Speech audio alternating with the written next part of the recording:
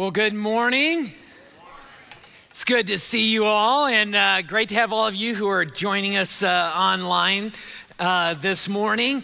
And real exciting just about what God's going to end up doing through us as a church for youth on their own. Just like keep that in your prayers. I'm excited about just how God can use us there.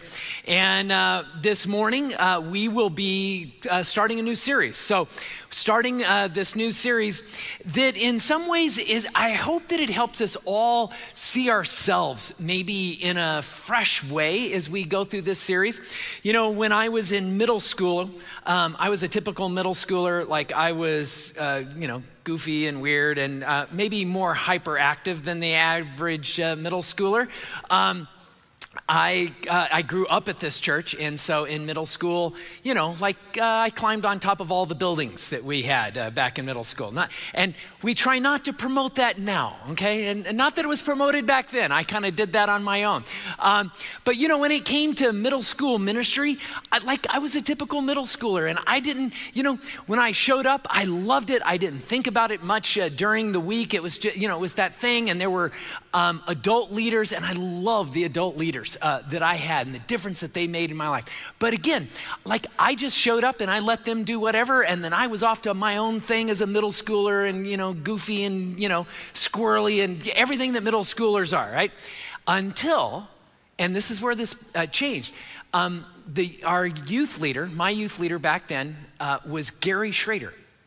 And one day, Gary Schrader had this chat with me, and I can't even remember where it was, but I'm a middle schooler. I want you to picture this, right? I'm a middle schooler, and Gary had a unique ability to see people and understand just maybe what they couldn't even see in themselves. Gary had a way of seeing that. And as a pastor, he had this beautiful way of trying to bring that out. And so he had this conversation with me, and I'm a middle schooler, I'm just like, I want to go out and do, whatever. And he had talked about, we were going to be launching this new ministry in middle school that he was all excited about, and I had heard about it, and I was excited about it. It was great. But he said to me, with all the different groups, I want you to lead one of those groups. Huh? And my whole experience had been, there were adults that led all of those different groups. I had been into those groups. I grew up at this church.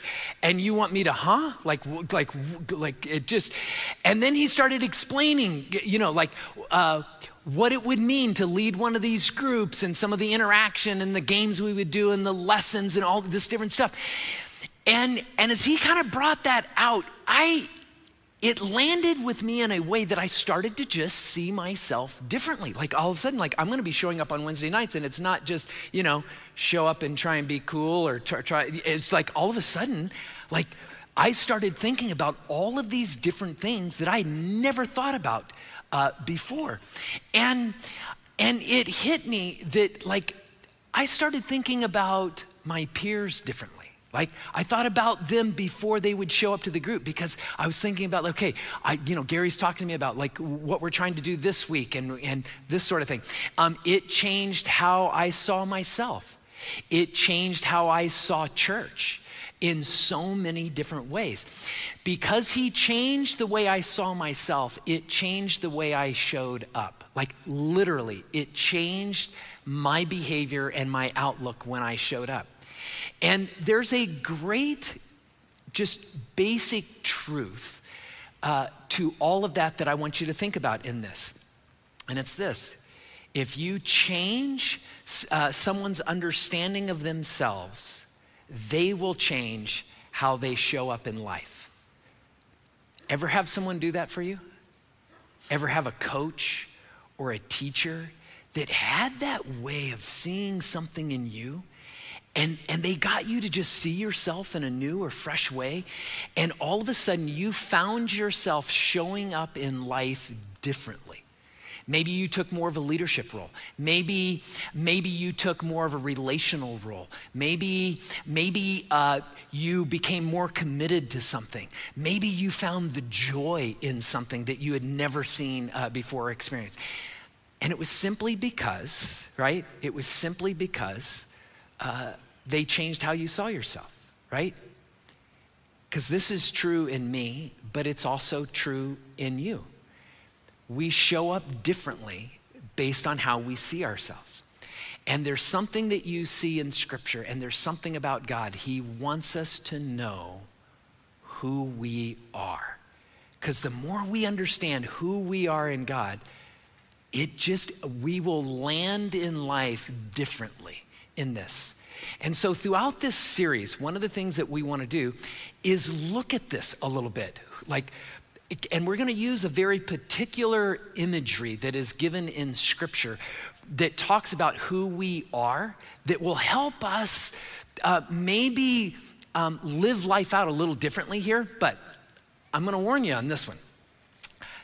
You're not expecting, I can almost guarantee you haven't thought of this imagery as to this is who I am. And yet it's in Scripture, and we're gonna look at a passage in the New Testament here in a minute on it. And the imagery that gets used for this is, you are a priest. I told you, right? Because some of you right now, you're going, I'm not a priest, right? I'm married, right? I'm not a priest, right? I don't like collars. Don't priests wear collars? And for some of you, you may come from a background and you're just like, priests, I don't have like good feelings or thoughts when I think about priests. And so or some of you, it's just like, that's really weird, Glenn, right? A priest, right? I know. I think about just like the way priests dress, and I don't even like to wear suits, right? And I think about priests, and they always like wearing robes and collars and stuff in this thing, right? So, but let's look at the passage. Let's look at the passage and begin to unpack it. And this was written by one of the apostles, Peter. And so this is found in 1 Peter chapter 2. 1 Peter chapter 2. So let's look at this here. And sure enough, you'll see, right? Okay, 1 Peter chapter 2, verse 9, it says this, but you are a chosen people, and here it is, a royal priesthood, a holy nation, God's special possession, that you may declare the praises of him who called you out of darkness and into his wonderful light. So he uses this imagery. He says, you are a royal priesthood here. Now, what he's doing, this is not just random, okay? He's not just going, well, what imagery should I use to help them understand who they are? Priest, I'll use that, right? He's actually lifting this illustration out of a very specific passage in the Old Testament, a very specific story. And I want you to understand why he chooses it and what he's doing with this. So he lifts it out of this story on the Exodus story, and it occurs right after the Jews have escaped Egypt. And he's gonna actually use some of the same language. He just borrows a lot of the language from the story. So they make it through the Red Sea. They've escaped Pharaoh. They're set free. And then God begins to gather them up, and he is shifting their identity, right? When they go through the Red Sea, they go from being slaves to free. And now he gathers them up, and he's got, there's another level of their identity, their understanding of who they are, that he wants them to understand. And he does this at Mount Sinai. And Mount Sinai becomes this kind of imagery for them, right? They would have thought in very concrete terms. And they would have thought like God is up on the mountain. And they would have watched Moses, right, who was their leader, who had this kind of very direct relationship with God. They would have watched that. And they would have watched Moses go up the mountain, right? And he's like getting to meet directly with God up there. And then Moses would come down, right? So there's all of this imagery going on. And then one day, God says, okay, Moses, I'm gonna give you some very specific things that I want you to tell the people that are gonna help establish their understanding of my desire of how I want to relate to them. So I want us to go back and look at this story and actually look at what God is telling Moses to say to the people. And this is found in Exodus chapter 19. Exodus chapter 19, and starting with verse 5, it says this. And again, these are words he's speaking to Moses, and Moses is going to go back and speak these same words to the people. So it's as if he's saying these to the people. He says, now, if you obey me fully and keep my covenant, and that covenant is about a relationship, if you're true to the relationship. And at this point, they don't have the law. They don't even have the 10 commandments at this point. He says, if you keep my covenant, then out of all nations, you will be my treasured possession. Sound familiar, right? That's the exact language that Peter was using. You will be my treasured possession. Although the whole earth is mine, you will be, and here's what I want you to catch, a kingdom of priests, a holy nation, right? That's exactly what Peter says. But this idea that you will be a kingdom of priests. Now, the people at this time, like they would have had a notion of what a priest was, because virtually every nation, every kingdom had priests, every people group that they would have known of. And of course, they would have understood this idea that the priests are the ones that have the direct connection with God, right? They would have understood nations that have priests. So the bulk of the people would be at a distance from God. And then there would be this small group of priests, and they would have a direct connection to God, and they would be like the mediator between God and the people are at a distance, right? And there's this big old mountain, and they're like, yeah, we get this, right? Like Moses, he's like our priest. He goes up the mountain, he talks to God, he comes back down. We're at the base of the mountain, he talks to us. That's what they would have understood. But that's not what God says here, right? God says, you will be a kingdom of priests, not a kingdom with priests. What he's saying is, I want to have a direct connection with all of you, the way you've thought of priests having a direct connection. Do you see the difference? This is no small thing, right? This is God saying, my covenant, the relationship that I want to establish with you, I want to interact with all of you directly. I don't want you at a distance. I want you with me. I don't want to relate to you through an intermediator. I want to be directly connected with you in this whole thing. And we look at this and we go, that is precious. That is beautiful. That is wonderful, right? And if we didn't know the rest of the story, right? And if I wasn't setting this up like I'm setting it up right now, we would all go, and the people were like, oh, so awesome. And then they just wait for God to say, come up to the mountain. And they all go up to the mountain and have a great time, right? But that's not what happens, right? Moses goes and he explains this to the people, and he sets up this day when this is going to happen. He says, like on this day, instead of just Moses going up the mountain, here's what I'm going to do. There's going to be this ram's horn that's going to blast. And at the sound of that horn, all of you are invited to come up the mountain and be with me. And I'm going to establish you as a kingdom of priests. Only that's not how it went down.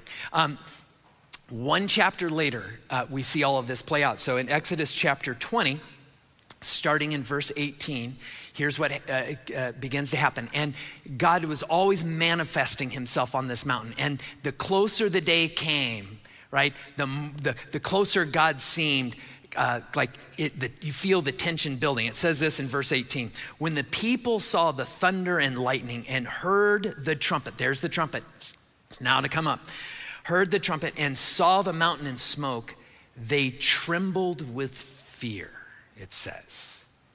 And then one of the saddest little lines in all of Scripture, they stayed at a distance. The invitation, right? Be with God. Like there doesn't need to be anything between God and you, but they choose to stay at a distance, it says. In verse 19, it says, and this is what they say to Moses, and they said to Moses, speak to us yourself and we will listen, but do not have God speak to us or we will die. They're just And what's going on here is they've got this fear, and you say, well, like, what's the fear? Like, God was explicit, like he invited them to come forward, and they have watched God work. They have seen God's faithfulness in all of this. But here's the thing that's playing out, right?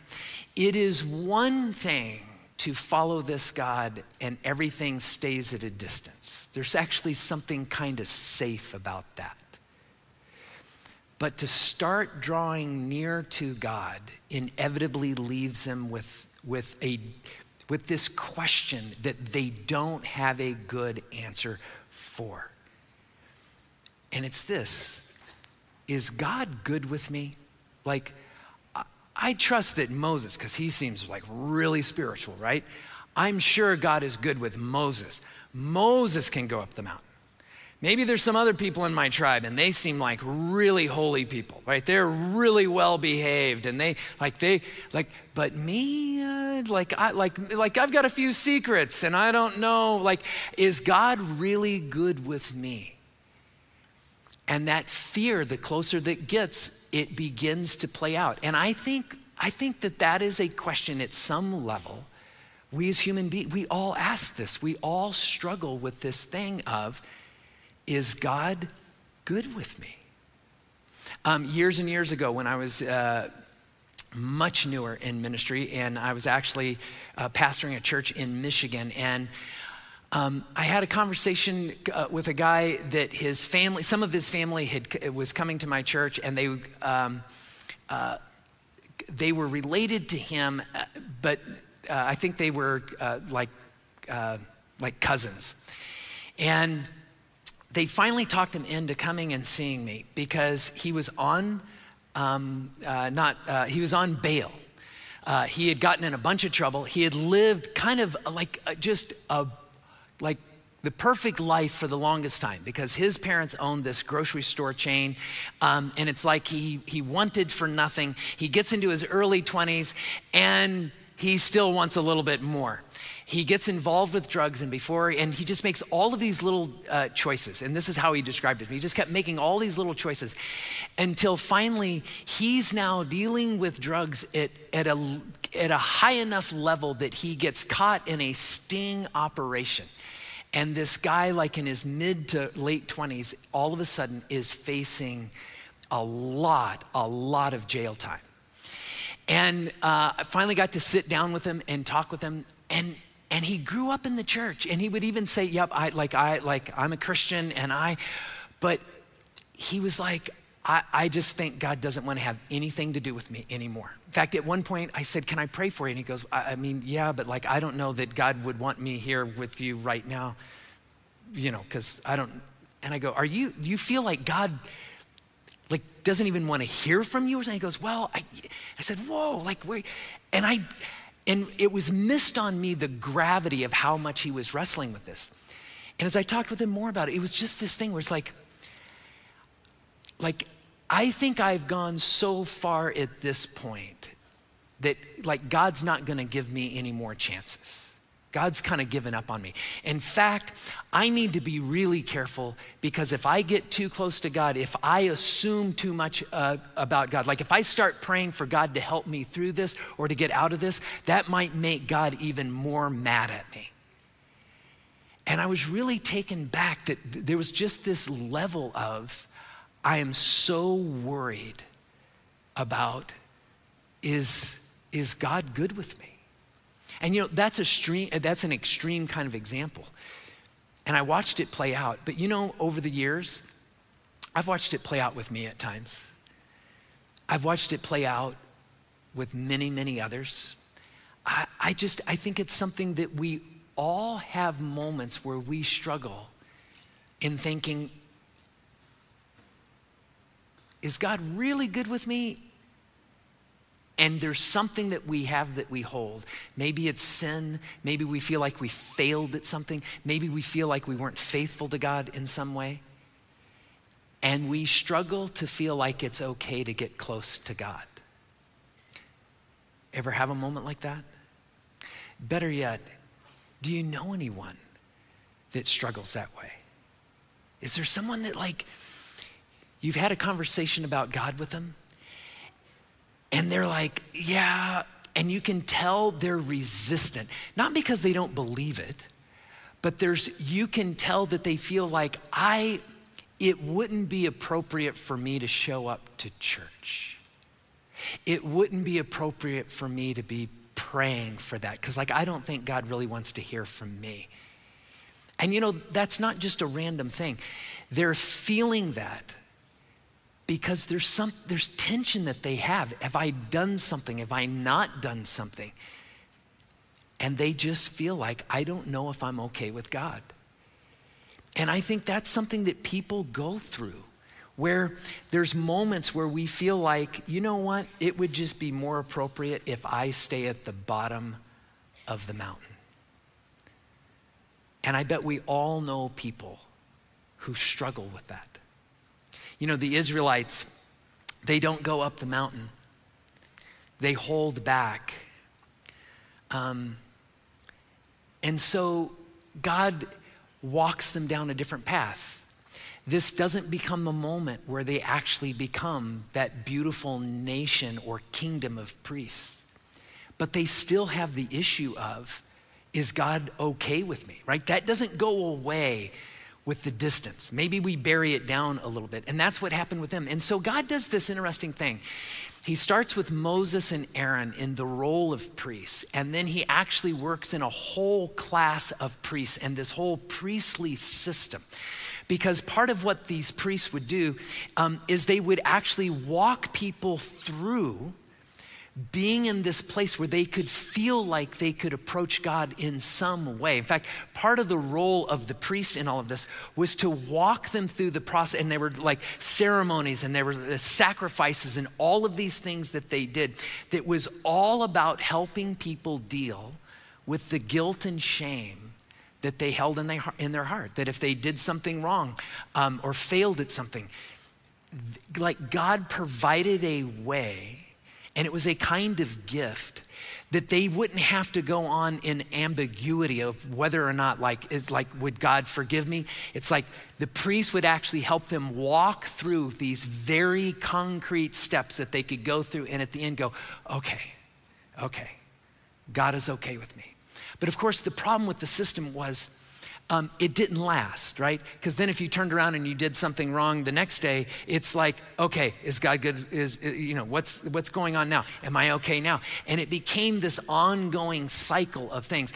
And in one sense, it was beautiful that God provided this sense of like forgiveness in a concrete way, but they kept getting pulled back into it. And the truth is, even today, right? We still struggle with this at some level. But here's where it all changed, right? That old system, for as good as it was, it had its flaws. But that all changed, didn't it? And what did it change with? Jesus. Like Jesus comes and we have this picture of Jesus as being like the great high priest, the high priest that makes a sacrifice for sins for all people. One and only sacrifice. There's no more sacrifices that need to be made. It is like this kind of forgiveness that when we trust him in faith, we find forgiveness and it is permanent. It is forever. It is for all of our wrongdoings, right? There's this beautiful thing that we see in that. So when you think about, and the reason I say that is because when you think about this idea that when we look at what Peter says, and he says, and you're a royal priesthood, right? What he's not saying that is when you think of yourself as a part of that royal priesthood, that we're leading people back to like a Levitical law of sacrifices. No, we're not leading people there. Where are we leading people to? To Jesus, right? We're not leading people back to an Old Testament system of righteousness and all the rules. We're leading people back to Jesus. But don't miss that part of the role of the priest, one of the main roles of the priest, was to help people when they struggled over that issue, to find stability, to find that place of peace in that. That's the role of the priest, was to help people find that peace and knowing that God is providing a way of forgiveness to them. So what does that mean for us then? I wanna just take this a little bit deeper in all of this. Because if we're to be a part of that royal priesthood, all of a sudden that means there's something to you that has a role in this world, right? Because we still live in a world where people get weighed down by sin and shame and guilt in ways that are paralyzing, that want to keep them at a distance from God. And so when we see someone that's struggling with, can I be forgiven? Does God want to forgive me?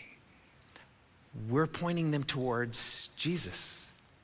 When someone is struggling over, does God really love me, or is he holding something against me? As a priest, right, there's this role of helping them with that issue. We're pointing them back to Christ. You know, when you think about what Peter writes when he says you are a royal priesthood, one of the things that stands out is this dream that God has for a community of people that all have a direct connection and relationship to him never died. It didn't, that day at the base of Mount Sinai when the people won't go up, God didn't say, okay, that was a bad idea. We'll go with something else. That has still been God's dream and God's desire. And with the advent of Christ came the opportunity that the world had for the thing that God dreamed of to actually become a reality.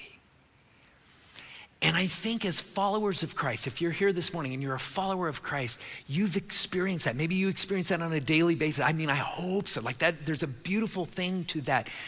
But what Peter is getting at in this moment is there's something more for you and I than to just seek to have that with ourselves. Part of the dream is, can we help others? Because that was the role of the priest. The role of the priest wasn't just about themselves.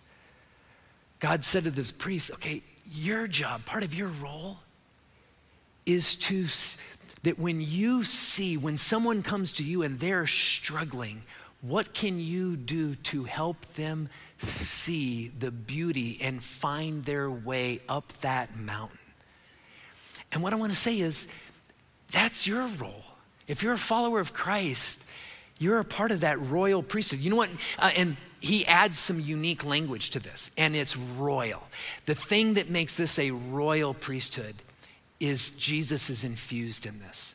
We're not having to walk them through ritual to find forgiveness in their own works, right?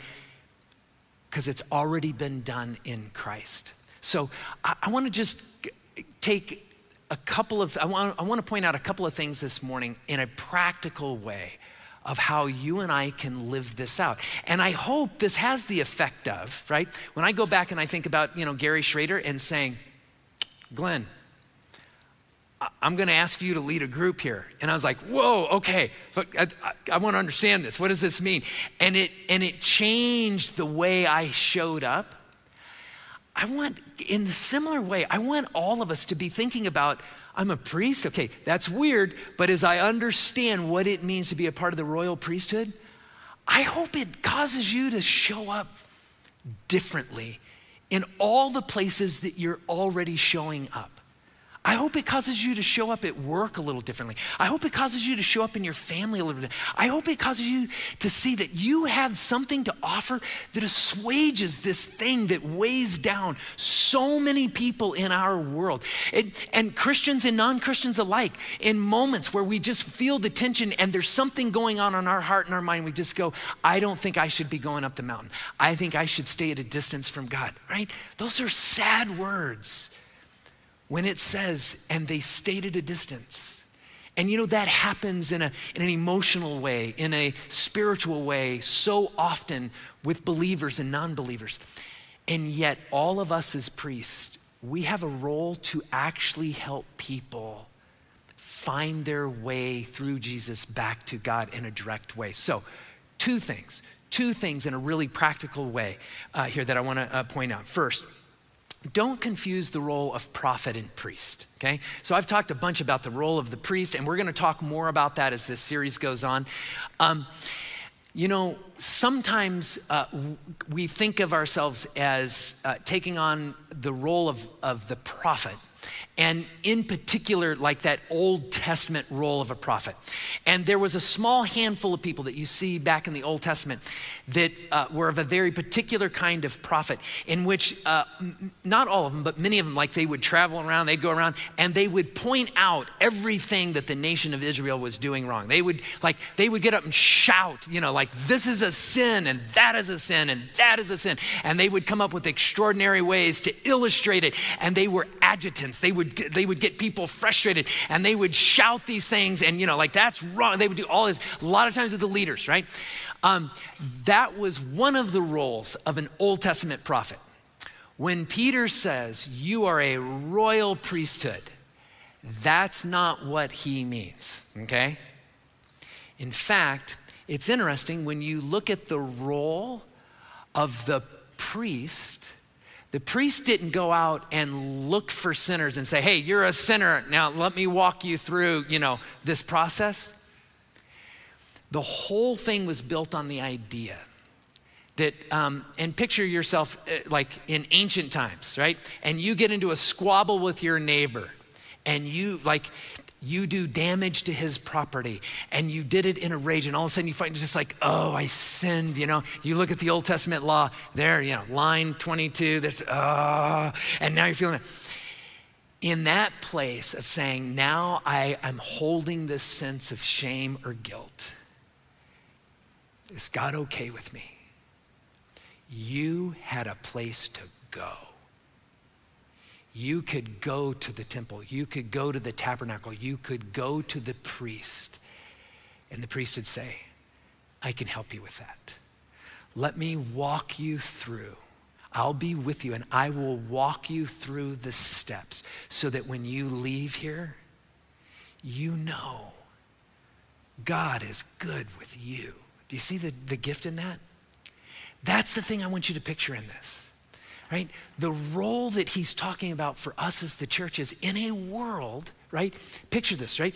In a world where and I promise you, people can cover it up and act like they're not carrying any guilt, any shame, right? But all human beings do, because we're human beings. And in a world like that, what helps them? In our world, what happens when the church starts, hey, we think that's a sin, and we're gonna declare you a sin. We're gonna shout from the mountaintops. We're gonna call you out. We're gonna go on the offensive and make sure what happens when we take on that kind of role most often? Typically not good things, right? Typically people go, I feel like you're attacking me, as how they most often react. But what happens, right? What do people need when they feel guilt? They want a safe place. What would happen if we, right, as a royal priesthood said, okay, what would it mean for us to be a safe place that helped people that were struggling? And sometimes it's over guilt or shame. Sometimes it's just, I don't think I'm enough. I can't think of a good reason why God would care about me. I just like we hold everything. As followers of Christ, we hold a message. We hold scripture. We have all these things that can help one another and help a world outside understand how God really thinks about them. Take on the role of a priest. One of the things that you see in this is oftentimes people struggle with the idea that okay, maybe God wants to forgive me, but man, I bet he's reluctant. What do I need to do to make sure that God will forgive me? We miss this. There's a simple truth to this that I want you to see in this. It is God's delight to have forgiven you and say, if you're a follower of Christ this morning, Jesus did not begrudgingly forgive you of your sins. He did not begrudgingly sacrifice his life. He wanted to do it. It was his pleasure. And in fact, I want to read to you one passage of scripture. I wasn't going to do this, but I'm going to read this to you. This is found in Ephesians chapter 1. So if you have your Bibles, turn to Ephesians chapter 1. In fact, I'm going to read this out of the New Living Translation, because the New Living Translation actually captures the meaning in this so well. Here's what Paul writes, starting in verse 5. Ephesians chapter 1, verse 5 says this: God decided in advance to adopt us into his own family by bringing us to himself through Jesus Christ. There's that picture, right? If you want to use the mountain, through Jesus, he brings us up to the mountain, right? We are brought to God through him. But this next part, this is so gorgeous, right? This is what he wanted to do. And it gave him great pleasure. Oh my gosh. Be a priest in a moment that there's someone, right, that's sitting in front of you. There's someone, be something safe and help them understand, right? In a moment of great guilt or something, you get to be a voice to say, okay, that may be true of what you did, but you need to know that it is God's pleasure to forgive you because he loves you. He cares about you.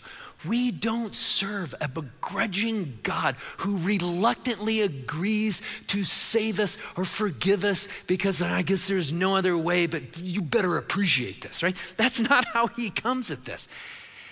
He comes at this because he cares about us. And that's what a priest would help people understand that. Next thing, last thing here.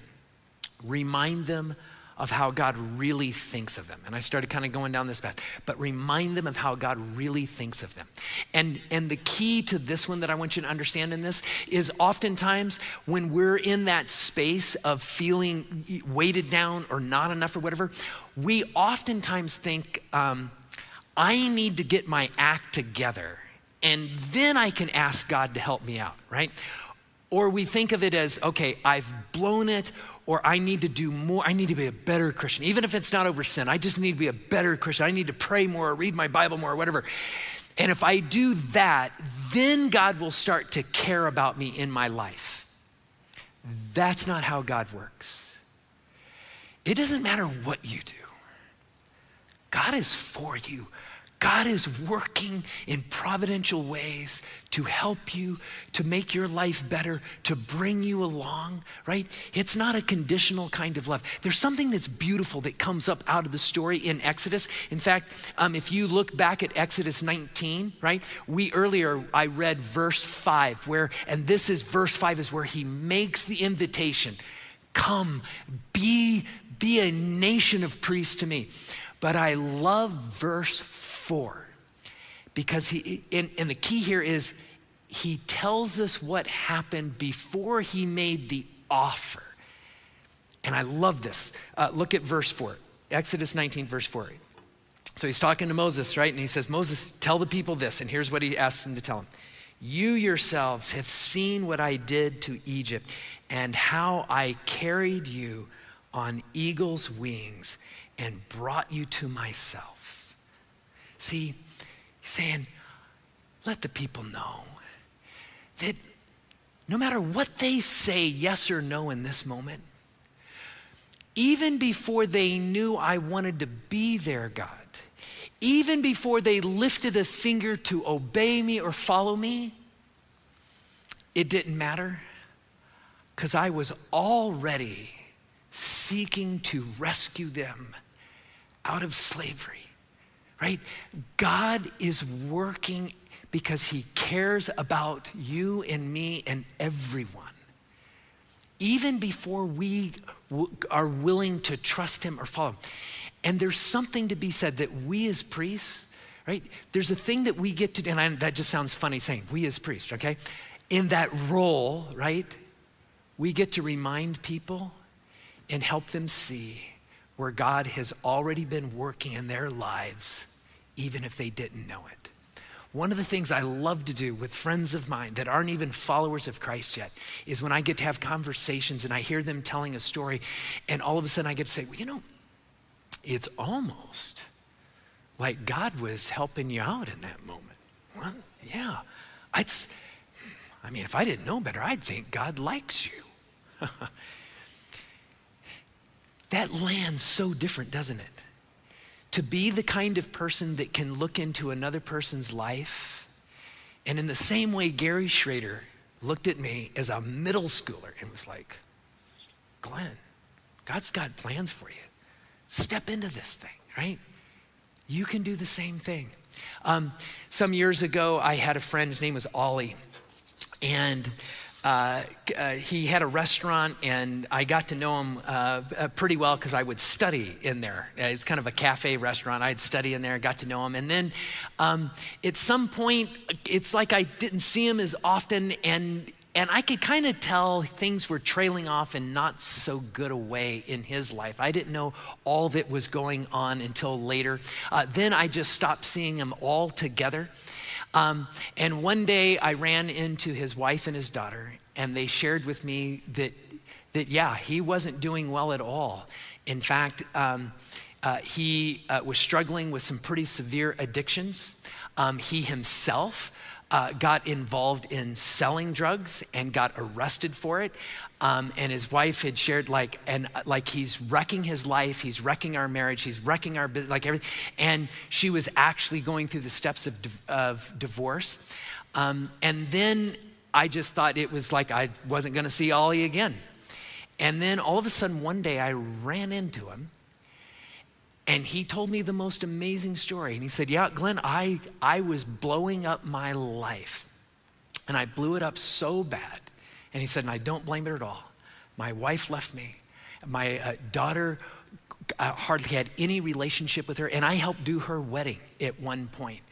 And he said, I don't know what I was thinking. I blew up my life. And he said, but the most amazing thing happened. I was like, really? Because what you're describing, you should be in jail right now, and you're here. Are you on the run right now? What's going on right now? And he said, no. He said, I got out. I got right back in trouble before my case was even finished, and they threw the book at me. He said, I was sitting in Florence prison waiting for final sentencing, and my lawyer said, I've done everything I can, but you're going to serve some long, long years. And he said, I was sitting in my cell, and I had given up. I just felt like, and he said, I prayed and I said, God, I'm sorry, and I don't deserve anything else, and I know I'm not gonna get anything else. He said, I just felt completely abandoned, and I felt like I deserved it. Low, low point. He gets transferred, or not transferred, they send him down to Tucson one afternoon for some sort of hearing that was involved with the sentencing. His lawyer said, it's gonna be a simple thing. It's only gonna take 10 minutes, but you've gotta be present in front of the judge. And you're just gonna go through this thing, but there's a very long sentence coming. So he gets down here and he says, Glenn, I get in front of the judge and I'm at the lowest point in my life. And he said, the judge starts asking me these weird questions about my dad and about what my dad did. And he asked me again about my name. He says, your name's, Ollie? He goes, yeah. And he goes, and I asked him his last name, yeah. And he goes, and your dad owned a mechanic shop? And he goes, yeah. And he said, well, Ollie, you're not going back to prison today. He's like, what? He goes, you're not going back to prison today. And this judge showed up in this moment. He saw an opportunity. He showed up in such a different way than he could have. And he said to Ollie, he said, a long time ago, my dad went to jail and he served some time and he got out of jail and he said no one would give him a job. He tried and tried and tried, and he wanted to make things right, and no one would give him a job. And I could just see, even as a little kid, it was tearing my family apart. And then there was a guy that owned an auto shop, and it was your dad, and he gave my dad a job, and that changed everything in my family. He gave my dad a job, and it gave my dad a chance to get back on his feet. It gave him a sense of pride again. It pulled him back up. And Ollie, the light that your dad shone through my dad, that shone in my life, because I don't know where I would be if my family would have blown up. Today, I want to help you. And so, instead of going back to prison, Ollie, I'm gonna put you in a rehab program. I'm gonna put you in more than one rehab program. I'm gonna give and walked him through this thing. And what I want you to understand is in that moment, that judge, he stepped in a little bit like the role of a priest. He looked at this opportunity and saw this guy at his lowest point ever and realized maybe there's a chance that there's something that I can do in this moment, right? And it changed everything about Ollie. In fact, Ollie walked out of there and he told me, he said, Glenn, I walked out of there and I felt like, oh my gosh, God's grace has found me again. And he said, that's when I knew I had to hang on to God's grace for everything I was worth. But you know why that happened? Because somebody showed up that day, and it was a judge, and said, I can do something about this. And friends, that's you, that's me. Every day we get to show up. We get to show up and be something in people's lives that can lift them up, but not just up, lift them up towards who they are in God and the grace and the forgiveness and the love that they have in God. That's what it is to be a royal priest. So, my challenge is, tomorrow, wherever you show up knowing you hold something in your heart that can point people toward Jesus in a way that can change everything about their life. You have the pleasure and the joy of getting to be that wherever you go, friends. Why don't you stand? And I'm going to close this in prayer here. And let me just say, as I close this out, if you're visiting, if you're new, I'm going to be right over here at the tables the tables right over here, and we have what we call just a welcome party over there, and it's just a chance for myself and a few others just to shake your hand and welcome you here this morning. Let me pray, and we'll be dismissed. Father, I just thank you so much for the image that you give and your invitation that you want to be with people in a direct way. And may you help us be a shining light to other people wherever we are of the beauty of your Son, Jesus Christ, and the grace and the forgiveness that is found in him. And we pray this in your Son's name. Amen. Have a great Sunday. See you next week.